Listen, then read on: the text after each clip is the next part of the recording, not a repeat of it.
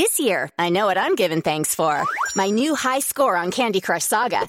Celebrate Thanksgiving with Candy Crush Saga with 3 new missions to celebrate the holiday. There are new in-game challenges lasting all week, and the more missions you complete, the greater the rewards, like color bombs and lollipop hammers. Play Candy Crush Saga now and celebrate your Thanksgiving with them. Download it from the App Store, Google Play, or Windows Store for free. Challenges start November 23rd until November 29th. Terms and conditions apply. The best things happen after dark. Nightclubs are the ultimate space for self-expression, escape, music, socialising, and forgetting for a moment the outside world. They're a place to discover ourselves, find new friends, and fall in love. As humans, we like to dance to a beat, and there's nothing like a good night out. I'm Jody Harsh. I'm a DJ, producer, and occasional club promoter. I know how to tear up a dance floor, and for this podcast, I want to explore with my guests how club culture and going out has shaped their identities and informed their work. I've got us the guest list and queue jump sorted, so we'll delve right into the hazy memory banks and hit the floor. This is Life of the Party. My guest this week is a pioneer. He's from the first generation of superstar DJs. He's been the go-to guy for floor-filling tunes for decades, a key player in Britain's tapestry of club culture, and he's royalty within Cool Britannia. He's a true scientist when it comes to music production and an encyclopedia of musical knowledge. He's played music to people everywhere, and I really mean everywhere. Norman Cook, aka Fatboy Slim, this is your Life of the Party. Well, with an introduction like that, I can only disappoint, really. Oh no, I pride myself on my introductions. How's it going? You okay? Yeah, good. What should I call you? Should I call you Norman? My friends call me Norman, yeah. Do you think it's important to have a stage name and a persona for you? Does it sort of help you perform, almost like armour or something? Yeah, it's not so much armour, it's more just having a demarcation of what is real and what is fantasy. Because obviously DJing, I try and take people into the fantasy world, so I kind of go into that world myself, which over the years is involved kind of stimulants and there's kind of things that you don't really want as baggage in your normal life. And earlier in my career, it was I didn't quite know sometimes where Fatboy Slim ended and Norman began. But as Norman became a father and a husband and things like that, it's kind of like for self-preservation, it was good to have a demarcation between where when I was Norman, I acted like a responsible member of society, and when I was Fatboy, I had carte blanche to do whatever I wanted. Totally, I can totally relate. So the difference between Fatboy Slim and Norman is like vast these days. Yeah. And ever wider as my life goes on. Yeah, interesting. Now, is it true? I'm just going to throw a fact at you. Is it true that you have the Guinness Book of Records title of the most aliases? Leading on from that theme of like the difference between Norman and Fatboy Slim. Yeah, I mean different reasons, but last time I checked, I had the most top 40 hits under different names, which I think is a sort of celebration of some kind of schizophrenia. Yeah, what was that cartoon years ago where the guy goes in the phone box and comes out as a different character, a different look? Do you remember that? Yeah, but the thing is, I mean, but through most of my career, though, they weren't as marked as me putting on my going to work clothes. It just meant I could do different kinds of music. I could, I kind of had so much going on in my head. It was like one act wasn't enough to kind of satisfy all my sort of urges. So I kind of had like a house guys and a pop guys, and it just in the old days before internet, you could get away with having aliases and no one actually really knew it was you. Totally. Sell tickets in the same venue and the same weekend. Yeah. Well, I've been booked on the same bill as myself. Have you really? Yeah. That's genius. But, and also don't forget my career has been 73 years now. So obviously over the years I've got through a few different personas. Yeah. I want to take you back to the very, very beginning. So, your first ever parties as a child. Do you remember like a birthday party growing up? Like, were you bitten by a party bug really young? Not really, no. I was bitten by the music bug really young. I can remember a moment when I actually worked it out from the years. I was been 8 years old and the Osmonds came to town and they were like on the news and everything. It was right at the height of Osmond mania, which you probably too young to to fathom. I'm 21. Yeah, exactly. So imagine, the latest boy band arrives in town and they're playing at Wembley and whatever. And I saw Donny Osmond. He had a leather jacket with his name written in studs on the back, and he had a piano with light bulbs all over it that lit up when he played. And my 8-year-old self just went, "That's what I want. I want a piece of that." Right. And so it was more about wanting to be a musician and wanting to be in the pop star, I suppose, for want of a better word. It was more about that than the partying. Yeah. In those days, that came first. We always sort of in control of the car radio and stuff. Like, where did DJ coming into this? The DJing bit came from the fact that, again, before your time, before the internet, in order to hear records at a party, someone had to physically bring the records along. And I was, because of my love of music, I was the only one who had all the records. So if you wanted to hear all of them, you had to invite me to the party, and I'd bring my little box of records. But it being teenage parties, the records would invariably end up covered in vomit and cigarette butts. Yeah. And left all over the floor. So one girl invited me to a party and I said, "Do you want me or just my records?" And she went, "Well, kind of the records." And I went, "You know what? I don't want to bring the records," and explain why. And she said their parents had a bit of money. She said, "What if my dad hires these like double decks and kind of you're in charge of the records and you DJ?" Yeah. And I said, "Well, I'll try it out." And something very, very, very big happened that night. Yeah. I discovered that I get a real kick from actually playing my favourite records to other people. So was that your first time on set of Technics? Chris, this is way before Technics. Oh. This would be... Hold on. Was this on the gramophone you were talking about? This would have been on a wind-up gramophone player. Yeah. No, it was... They were like Garrard belt drive things. They used to have these consoles called Citronic Thames 2, which is just basically is a big lump of wood, right, with two old belt-driven record players and a little mixer in the middle, and so everyone just used to hire that out and then hire me to be the DJ, right? And I just that was when the kind of the party lust, wanting to be the DJ bit of it kicked in, and that must have been when I was about 15. Okay. And then do you remember walking onto a dance floor for the first time and how that felt? Like, what was the first club you ever walked into? The first club I ever walked into was a club in Brighton called Sherry's, right, which was kind of a Wednesday night at Sherry's was like the huge New Romantic event on the South Coast. And I was living in Red Hill at the time. And so we would go all the way drive all the way down to Brighton for it. And that's the reason I ended up in Brighton, basically, was those Wednesday nights. But I remember the first time I got in and walked across the dance. It's the club that was in Quadrophenia. Okay. Where the guy jumps off the balcony. Really big club, but they gave it up to the New Romantics on Wednesday nights, and they would play like sort of New Romantic music and David Bowie and really early electro. And, would any of the London lot come funk down? Like any of the New Romantic? Yeah. All kind of Steve Strange and Boy George. It was kind of like their sort of the Wednesday night thing was hop down to Brighton. Right. And I mean, I still remember to this day just walking across the dance floor and just feeling the music, hearing crazy music I'd never heard before. Yeah. Because again, pre-internet, club music, you only ever heard it if you went to clubs. Yeah. So would you follow DJs around to hear new music then? Were there specific DJs? Absolutely. Yeah. Yeah, absolutely. And that really took it to a next level for me.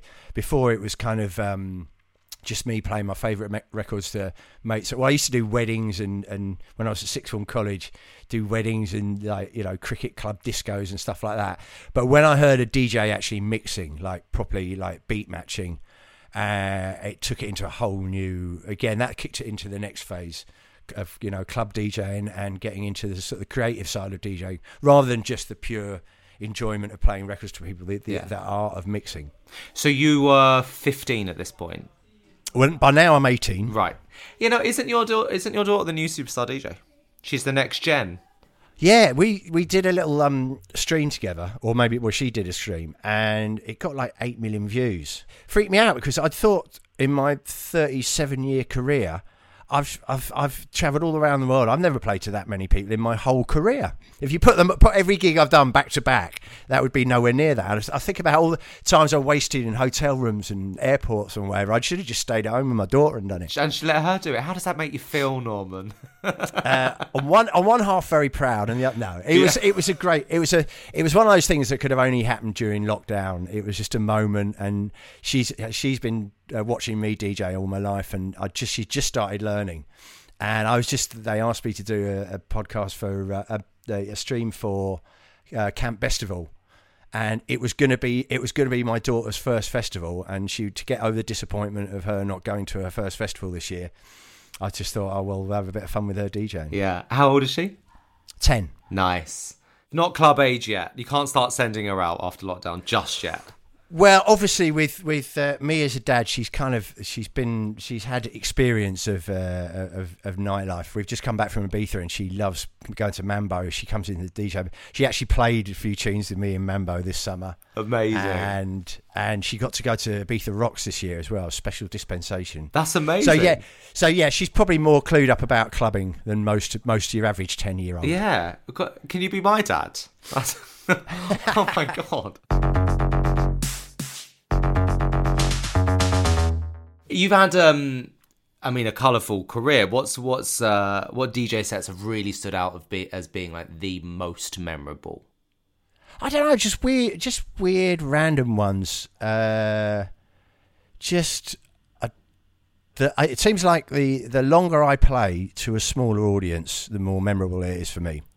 Which is a bit perverted, because most people think, like Brighton Beach or Glastonbury or something like that. But those big gigs for me, they're more like work, and you can't, what it's like. You don't take risks when you've got a really big crowd. You only play the favourites. Totally. So the bigger the crowd, the less you're really having fun and thinking about what you're doing, and you're just concentrating on not cocking it up. Yeah. And so my most memorable, playing for 4 hours at Pikes. Right. To like 300 people, and that's really where I go on a journey totally with them, and I don't feel like it's just me standing there showing off. It becomes a journey that we go on together. That sort of intimate venue is still important for you to be a part of. Absolutely, yeah. Well, that's when I have my fun. The other bit I just do to pay the rent. Yeah, got it. But you played have you played the Great Wall of China or something ridiculous like that? Yeah. What is left to tick off? Is there anywhere that you really, really want to play that hasn't happened just yet? The only one really on my bucket list, someone pointed out the other day that for someone who wears so many Hawaiian shirts as I do, I've never played in Hawaii. Oh, no. But I think that's the only one. But the thing is, with most of there are things on my bucket list nowadays I didn't realise were on the bucket list until someone points it out. Till someone says, "Oh, do you want to play an Olympic closing ceremony?" or a toilet here, So I haven't got a list as such, but when things crop up that I've never done it before, for me that's reason enough to do it. The show that you did that I really wish I could have been at, which I think was quite a long time ago, was you and Armand van Helden, the boxing ring. Right, yeah. That is the stuff of legend. Yeah, that was to this day I'm quite proud of that, because in terms of Brixton Academy, we did 2 nights at Brixton and one in somewhere in Stoke-on-Trent. Right. But yeah, that was born out of wanting to do the boutique, the Big Beat Boutique, which is my kind of home club. Wanting to do our sort of 3rd birthday party, and we had Armand booked to play, and he'd just gone to number 1 that week, and I just had my first number 1 or something, and it's like we can't put us 2 on in a 300 venue in Brighton. Yeah, we've got to think a bit bigger. Yeah. So then we ended up at the Brixton Academy. And then it's like, well, how do we make it a show? Because DJs didn't play venues like that in those days. And I'm like, I've got to make it more of a show. And to this day, I do think it's one of the best shows we've ever put on. Because you had an actual boxing ring, right? We had an actual boxing ring that revolved. We hired the guy who does it on the telly, like, get ready to rumble. We had him with a microphone that came down from the ceiling. We had me and Armand actually having our own like robes, and we came on from opposite corners to our own theme tune, and we did the whole squaring off thing and the tossing of the coin. I mean, it was kind of sort of theatre, verging on pantomime. It's really campy, quite camp, and totally, yeah. And didn't the artwork look like that? The Warhol Basquiat artwork, was that the reference? Like the sort of the No, the reference was just a boxing poster. Right. And we actually did the press conference in a boxing gym in Brixton, and we did the whole sort of squaring off. We really tried not to doing that like face to face thing, trying not to make each other laugh. Yeah. But yeah, no, I'm still quite proud of that, because I don't think, the sort of production values in terms of bigger stages and things like Elro and that have got sort of bigger and bigger. But in terms of a really stupid camp idea of how to have two DJs having going back to back, I don't think that's ever been bettered. That's amazing. What do you have sort of a favourite venue to play anywhere in the world? A club venue, like an old school nightclub. Yeah, I love the old Zap in Brighton. Okay. Just because I've been playing it for 35 years. Do you still do that now? And I still do, yeah. I do at least once a year. We do a charity night there, normally the week before Christmas.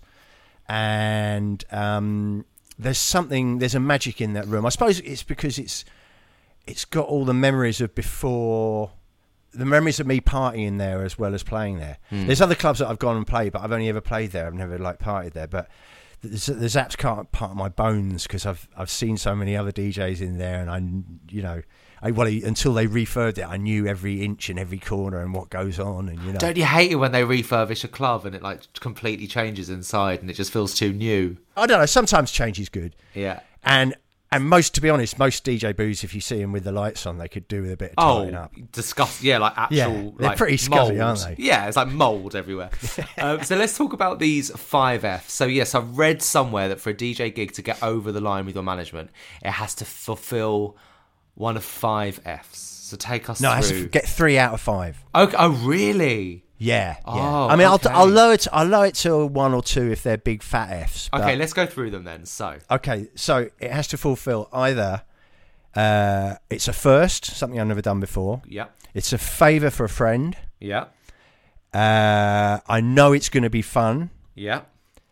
Finance, obviously, if it's a big payer. Rent. Yeah. Yeah. We are all prostitutes, and everyone has a price. 100%. Yeah. And 5th is food. If there's a restaurant that I really like my food, and if there's a restaurant in a city that I've heard of, I will often get myself a gig in that city, so as an excuse to go to that restaurant. Has anyone ever fulfilled all 5?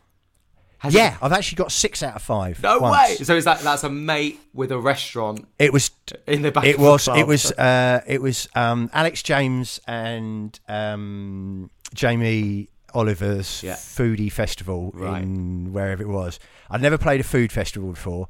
It was a favour for Alex and for James because I know them both. Yeah. The money was good, the food was good, and I knew it would be fun because it was like a kind of family festival. Yeah. And it's bizarre because that was the one that my management really didn't want me to do. And so I had to pull the 6 Fs on them. I'm like, look, you got 6 out of 5. What's the 6th F? No, there are only 5, but obviously there was 2 favours for friends. Right. It got 6 out of 5. That's the only way they let me do it. Got it. So lockdown has just happened. What are your thoughts on streaming clubs and DJ shows online in lockdown? I saw your show with Idris Elba, which was great. How'd you find it? For me, that was the first one that worked. I mean, obviously doing it with my daughter was fun, and then I did one against a blue screen for that Shangri-La Glastonbury VR experience. That, and they were kind of all right, but the one with Idris, it just raised the bar because of the Zoom, because I could actually see the people in their living room, and I think Pasha had been doing it. I saw Scream and Pete Tong do one. And it's like that bit on Saturday Night TV where they go, and cut into your living room now. Yeah. And people's faces go, oh my God. Yes. Best have fun. And that is the kind of interaction that I have when I'm DJing. I always like to catch people's eye and then have a little kind of moment with them, or actually have a visual gag with them or whatever. Yeah. And so we spent quite a lot of time working out how to do it and having the TV right beside us so I could actually see the people who were there, see them having a party at home, send little messages to them. They could hold up messages for me. That's so and cool. That was the first time it felt anything like the actual DJ experience. Yeah. Which for me, the beauty of it is that conversation you have with the crowd. Well, it's connection, isn't it? Yeah, through music that or connection. through being in the same room. Because otherwise, doing it streaming, standing there on your kitchen table, playing records and trying to picture being in a club just doesn't work for me. I did some on, maybe I lack imagination, but it just does not. I did do some it for on me. Instagram Live, and it's like you just can't, without being able to see people there. You're like, am I doing this right? And you start to question and you your job. get really self-conscious, and you think, sweaty upper lip. I was like, oh my god, my face is melting. I'm like really nervous. So I've held on doing that, but I think the Zoom thing is the way forward because that makes people dress up and they actually can invite like 8 people round to their place and have a load of mini parties. Yeah. And you feel like there's some kind of interaction. Or I just managed to play 4 times in Ibiza. I was there on family holiday, and I managed to play twice at Ibiza Rocks doing socially distanced pool parties. Yeah, how was that? Twice at Mamba. It's interesting. They invented the tagline "Eat, sleep, stay in your seat." Love it. And basically, you had to stay in your seat, and you could do whatever you wanted at your own table, or in your own cabana, or on your own. All the balconies of the hotel were watching you. So it was it was a series of mini parties, but obviously I had more interaction. Sure. And that worked, but it only kind of works with nice weather. Yeah. How is it doing a pool party? Don't you get don't the decks get splashed? I'd worry about some. They do if you really incite people. I mean, this comes back to my style of DJing. I if I play in a pool party and I think there's a chance that they could actually fuse the decks by splashing me, I will try and encourage them to do that just to see if they can. I'll be like, come on. Just get off early. Get off work early. Well, most places where they have pool parties, they have like a kind of perspex bit over the front. Got it. I did one where I did it in the round in the middle of the pool, and that was a stupid idea. Yeah. Bad idea. Yeah. So what does real life club culture mean to you? I mean, for me, it's like we were just talking about that sense of togetherness and community as well. Being LGBTQ person, it's that real sense of getting together and sort of that community feeling. What does it mean for you? Exactly the same. I think the power of that shared euphoria, that community, especially. I mean, a lot of it stems historically from when it was a weird kind of thing. It was like, those people who don't go to bed at 11 when the pub's shut, and you go and listen to that weird music in those weird places, and it really was kind of a different gang, like a different community. And when you're all put in the same room together, all of a sudden you forget the outside world and you can just be together and be you. And music is such a powerful conduit to bring everyone together. Loud throbbing music in that kind of sort of contained community, something really, really powerful and really beautiful happens. Do you think it's less about discovering new music now? You were saying when you first started out, you were bringing new music to the crowd. Kind of is, but only because everyone's got access to it now. I mean, in those days, you know, a DJ would drop a tune, everyone would just be running up to see what it was. It's like there was no Shazam, there was no other people, you know, blogging or telling you about it. So it was more. I mean, it was more fun in those days trying to find out what those records were. And my only legitimate job in my whole career has been working in a record shop. And I would just see people coming in from a night out the night before and go, "What was that tune last night?" They went, and all that. That's one of the reasons my records sound like themselves. It's like there has to be a hook line that you can sing in the record shop. Yeah, some simple thing to hum. Obviously, you don't need that anymore with Shazam, but for all the way through, I was just thinking that bit that if you went into Rounder Records the next day and went up to me and sung it, would I be able to tell you what it was? Got it. What's that little hook? Do you still test out music that you've just made to a dance floor, or are you self-conscious of that? I'm actually so self-conscious these days, I do it the other way around. I will play it for ages in my DJ sets, and if someone goes, What was that tune that you went Eat, Sleep, Rave, Repeat? I'd go, well, it's just something I've been working on. And if like enough people have gone, I think, that if enough people have latched onto it or noticed it or told me it's good, then I'll release it. But I kind of do it that way around. How long would you hold on to a record for before you release it then? Years. Really? I mean, I'm not these days. I don't put many records out at all. And I kind of lost my love affair with making records. Right. And I've made so many over the years. Something happened. I just fell out of love with the process of making records. And also, as you get older, you kind of lose your bottle a bit. So to put a record out, especially when you're known, if you put a record out and it tanks, it hurts these days. When I'm young and I put a record out, it didn't do well, I just thought, oh, fuck you, one day you'll get it, But as I've got older and more sober, I've kind of thought, oh, actually, that really hurt. The rejection really hurt. So nowadays, I mean, I don't feel I have to put records out just for the sake of it. And so I only put one out when I really got a bee in my bonnet. And that's if I've been playing it and everybody's gone, what is that? What's that one?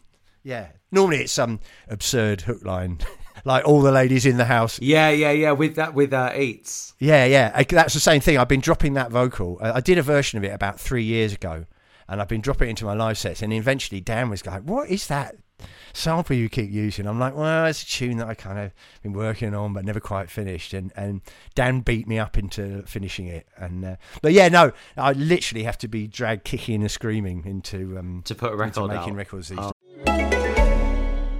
You look tired. I take it the caffeine, toothpaste, and adrenaline face serum aren't working? Well, maybe you should ask Santa for a Nectar mattress this year. And if the big guy brings you another unicorn finger puppet, don't worry, because mattresses start at just $499. And you get $399 in accessories thrown in, as well as a 365-night home trial and a forever warranty. Go to NectarSleep.com today. Imagine if you could shop the shelves of all your local liquor stores at the same time. Well, spoiler alert, you can with Drizzly, the #1 alcohol delivery app.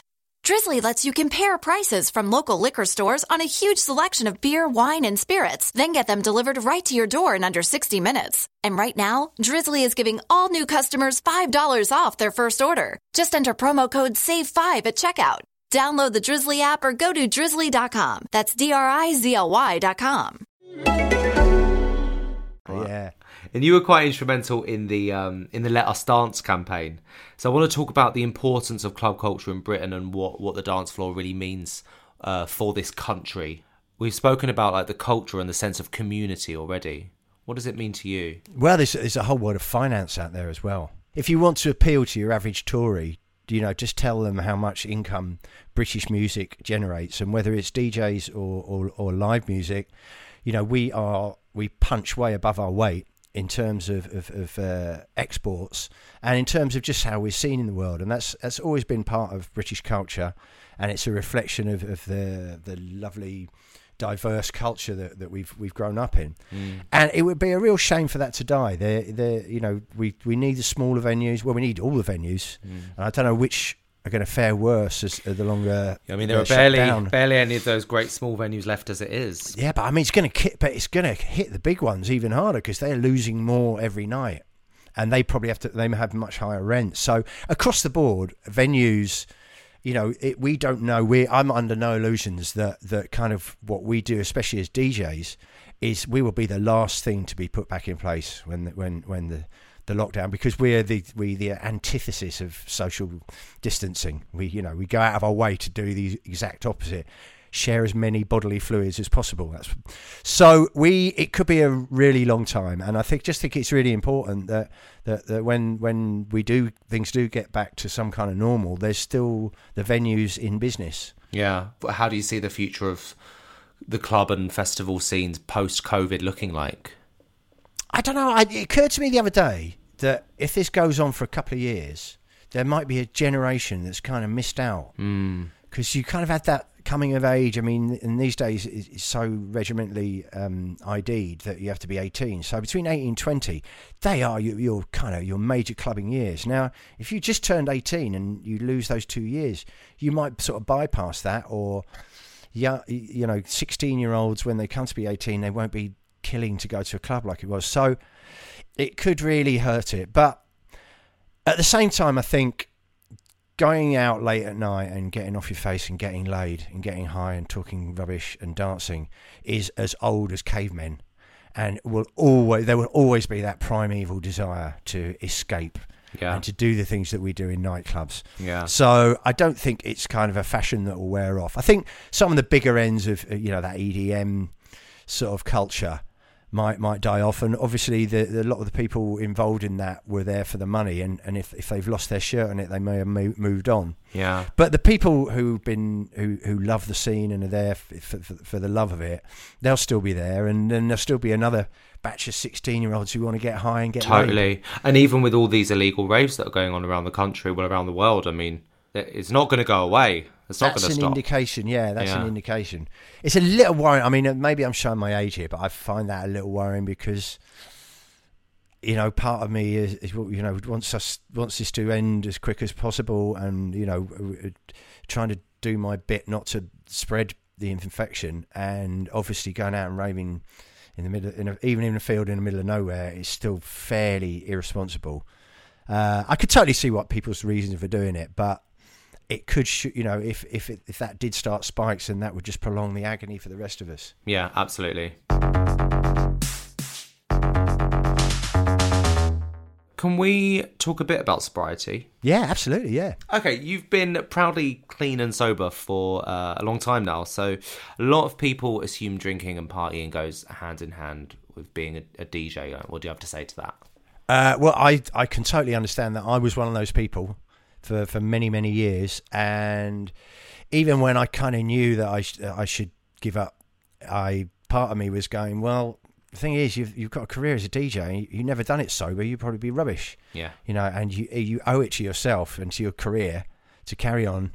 And that kind of enabled me probably for an extra year or so. And then when I did get sober, I really was, it was on the understanding that this might be the end of my DJing career, or the end of my musical career, because I had always done everything instinctively as high as the audience.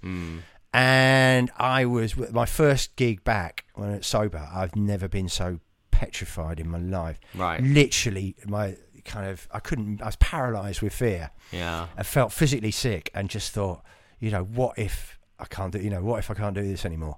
And I was happily surprised to find out, even though I worked out, it took me a while before I could dance again, because I was so kind of self-conscious that the first thing that goes is your hips just lock up. Yeah. So I didn't dance, so I changed my DJing style. Right. But I worked out that people didn't seem to mind whether I was off my nut or not. Right. And I was the only one really who noticed. Right. I also found out that I kind of get off so much on watching other people having fun, I become part of it. And the energy as well that you get from people just really going for it. Yeah, it's quite intoxicating, the atmosphere, when you're the DJ.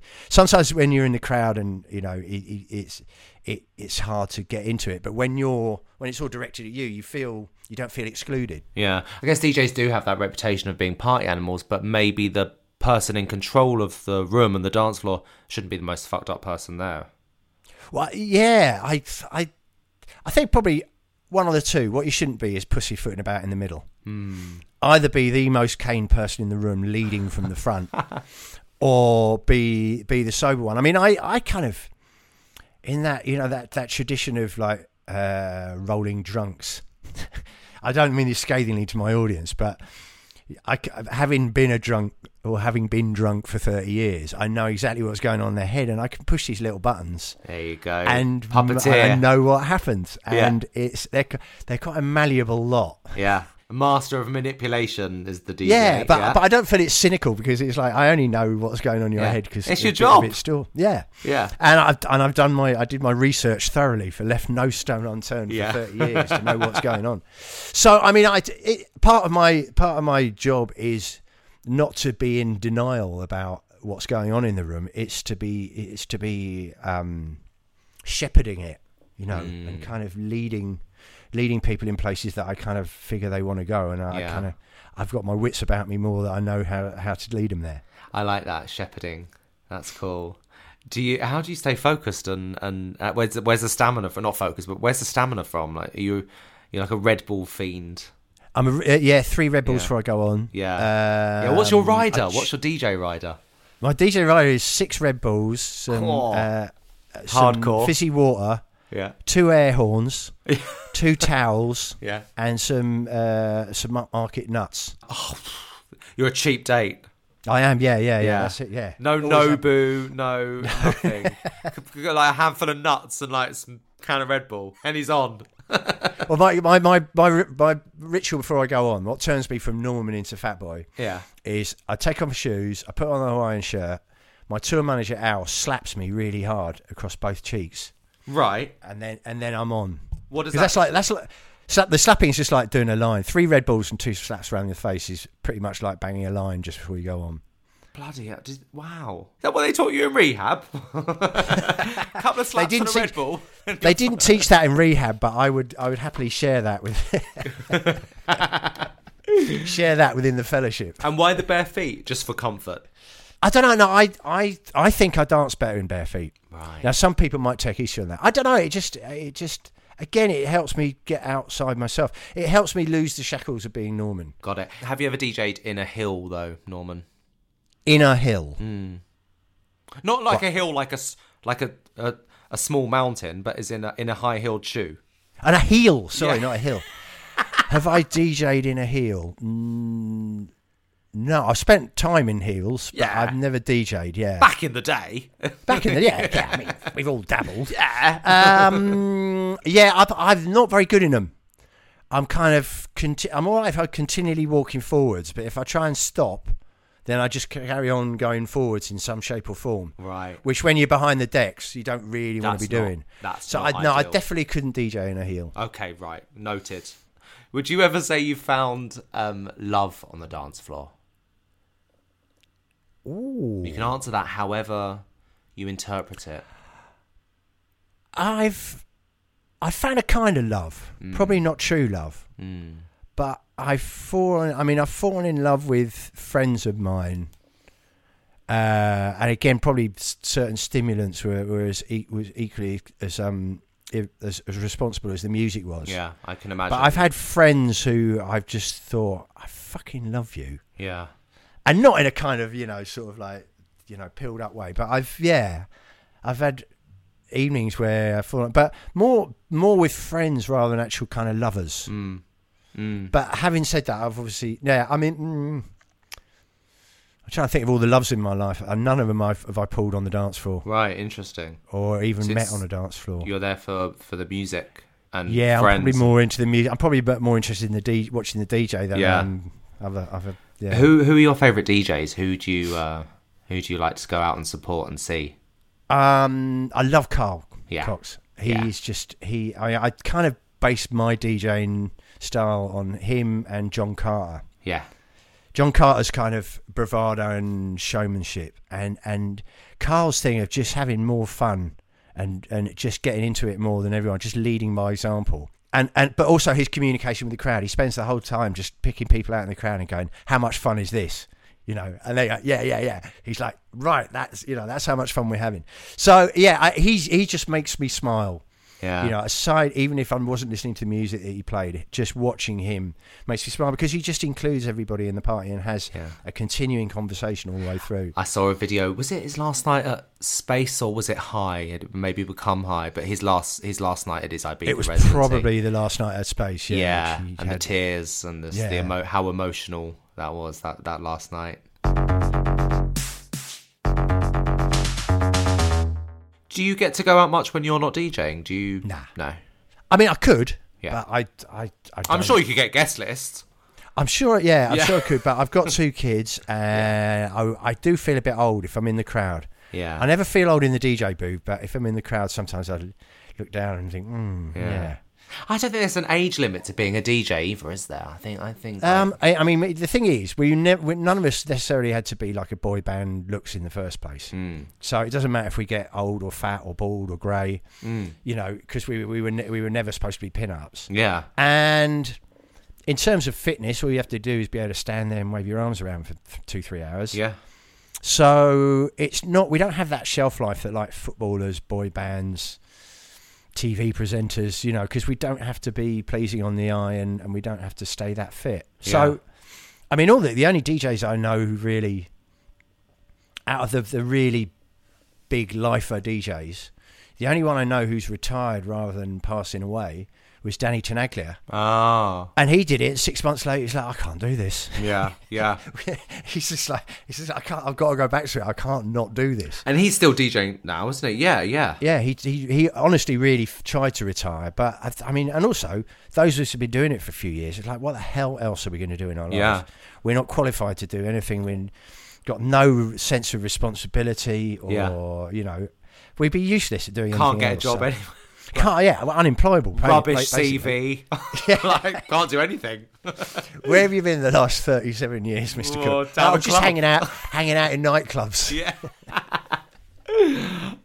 If you could visit a club from the past that's not around anymore, what would that be? Ooh. I think I'd like to go back to Sherry's on a Wednesday night and just see all those people, because in those days it really was quite an epiphany.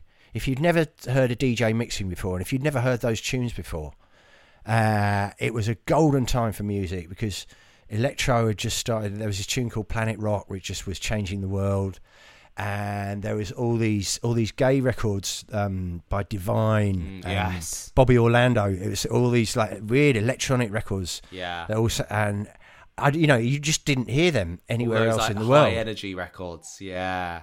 Sped up disco, like 60 BPM. But really kind of druggy, electronic-y sound. Yeah. With and Divine like going, yeah. Yeah, amazing. This daily lover's restless and I'm just not satisfied. Oh, so yeah, good. Just the excitement of all of us just hearing that kind of music for the first time. And seeing people like Divine. I saw Divine played at Sherry's on. And, and it all just being a discovery. Obviously, at that age, you're always discovering sex and alcohol and drugs and all those other exciting, fun things. But hearing music that you'd never heard, that sounded like it came from outer space, but also it sounded like, oh, this is what I've been looking for my whole life. I'd like to go back and watch. Yeah, I'd stand on the balcony and I'd watch my little 18-year-old face. Oh, revisit you as a boy. Yeah. Check out if I was as shit hot a dancer as I thought I was in those days. Yeah, you probably had shoes on as well, didn't you, in those days? I used to wear special, like, sort of soul boy, flat, really slippy shoes so I could do spins. Oh. Now you've got a beachfront house on the coast, so do you ever have, like, an epic house party, or is it more like your daughter's throwing the parties now? She's 10, did you say? She's 10, yeah. She's had a DJ at her party the last 3 years. Yeah. But not me. I'm not Fatboy Slim. But I was allowed to DJ at my son's 18th, and that was a real big coming of age moment for me. That my son finally admitted that I might be quite cool, and some of his mates might quite like me. Got it. Because he'd been in denial. Obviously, dads are here to be embarrassing, and I do try and do my best job. Yeah. But that was. But apart from that, no, I don't really party. I'm more of a eater rather than a drinker these days, and so. Yeah. Have you ever been to a house party, like, totally uninvited, like gate crash? Have you ever been a proper gate crasher? What, over history? Yeah, fucking millions of times, yeah. Yeah, you ever been chucked out anywhere? I've been chucked out of many a party, yeah. Back in my youth, I've done every horrible, nasty thing, thrown up in other people's houses and front gardens and nicked things and turned up with a bottle of vodka filled with water so you'd get in. Then drunk half the bottle in one to impress a girl. When I first moved down to Brighton, I came to college down here when I was 18. And I used to go out 6 nights a week, every week. Yeah. I think Sunday nights was the only night I didn't go out. Yeah. And then I started, then there was a gay club on Sunday night, and I started going to that. So I was going out pretty much 7 days a week. What was the gay club? It was called Bolts. Right. Bolts. Anyone who lives in Brighton will remember Bolts on a Sunday night. What was that like? Really hardcore. That's where you heard the really heavy, like the really heavy dubby tunes. Yeah. Was that a bit like trade or something? Yeah. Probably about on a kind of forerunner to trade. Yeah. But obviously, to a suburban 18-year-old who's never been to a club before, it was just like, whoa. Yeah, an eye-opener. It's an education. A proper eye-opener. Yeah. I saw some things that, not many 18-year-olds see, not on video. It's a proper hardcore gay club. Yeah. But great for tunes, and obviously you don't go partying in Brighton without ending up lured into that web of intrigue and sin. Totally, yeah. I'm going to fire some quick fire questions at you that I ask everyone. Okay. You're throwing a party. Who's on your dream guest list? Who are you inviting? They could be living or dead. Let's say 3 names. Is it a party or a dinner party? Yeah. Oh no, it's a party. It's a party. Yeah. Party. Oh Christ, I don't know. Idris. Yeah. Elba. Yeah.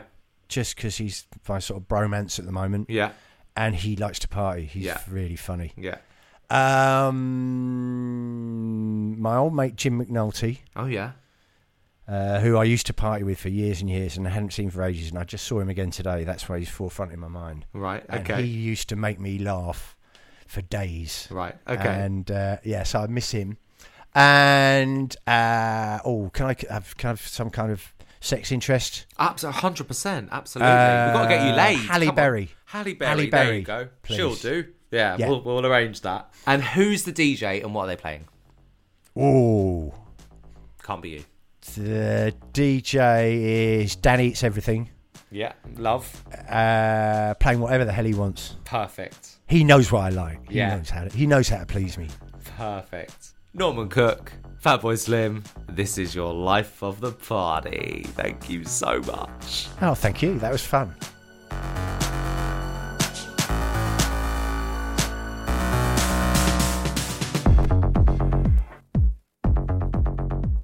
This has been Life of the Party with me, Jody Harsh. I hope you enjoyed the episode. If you haven't subscribed just yet, please do. There's a new episode every week. Right, see you at the next party.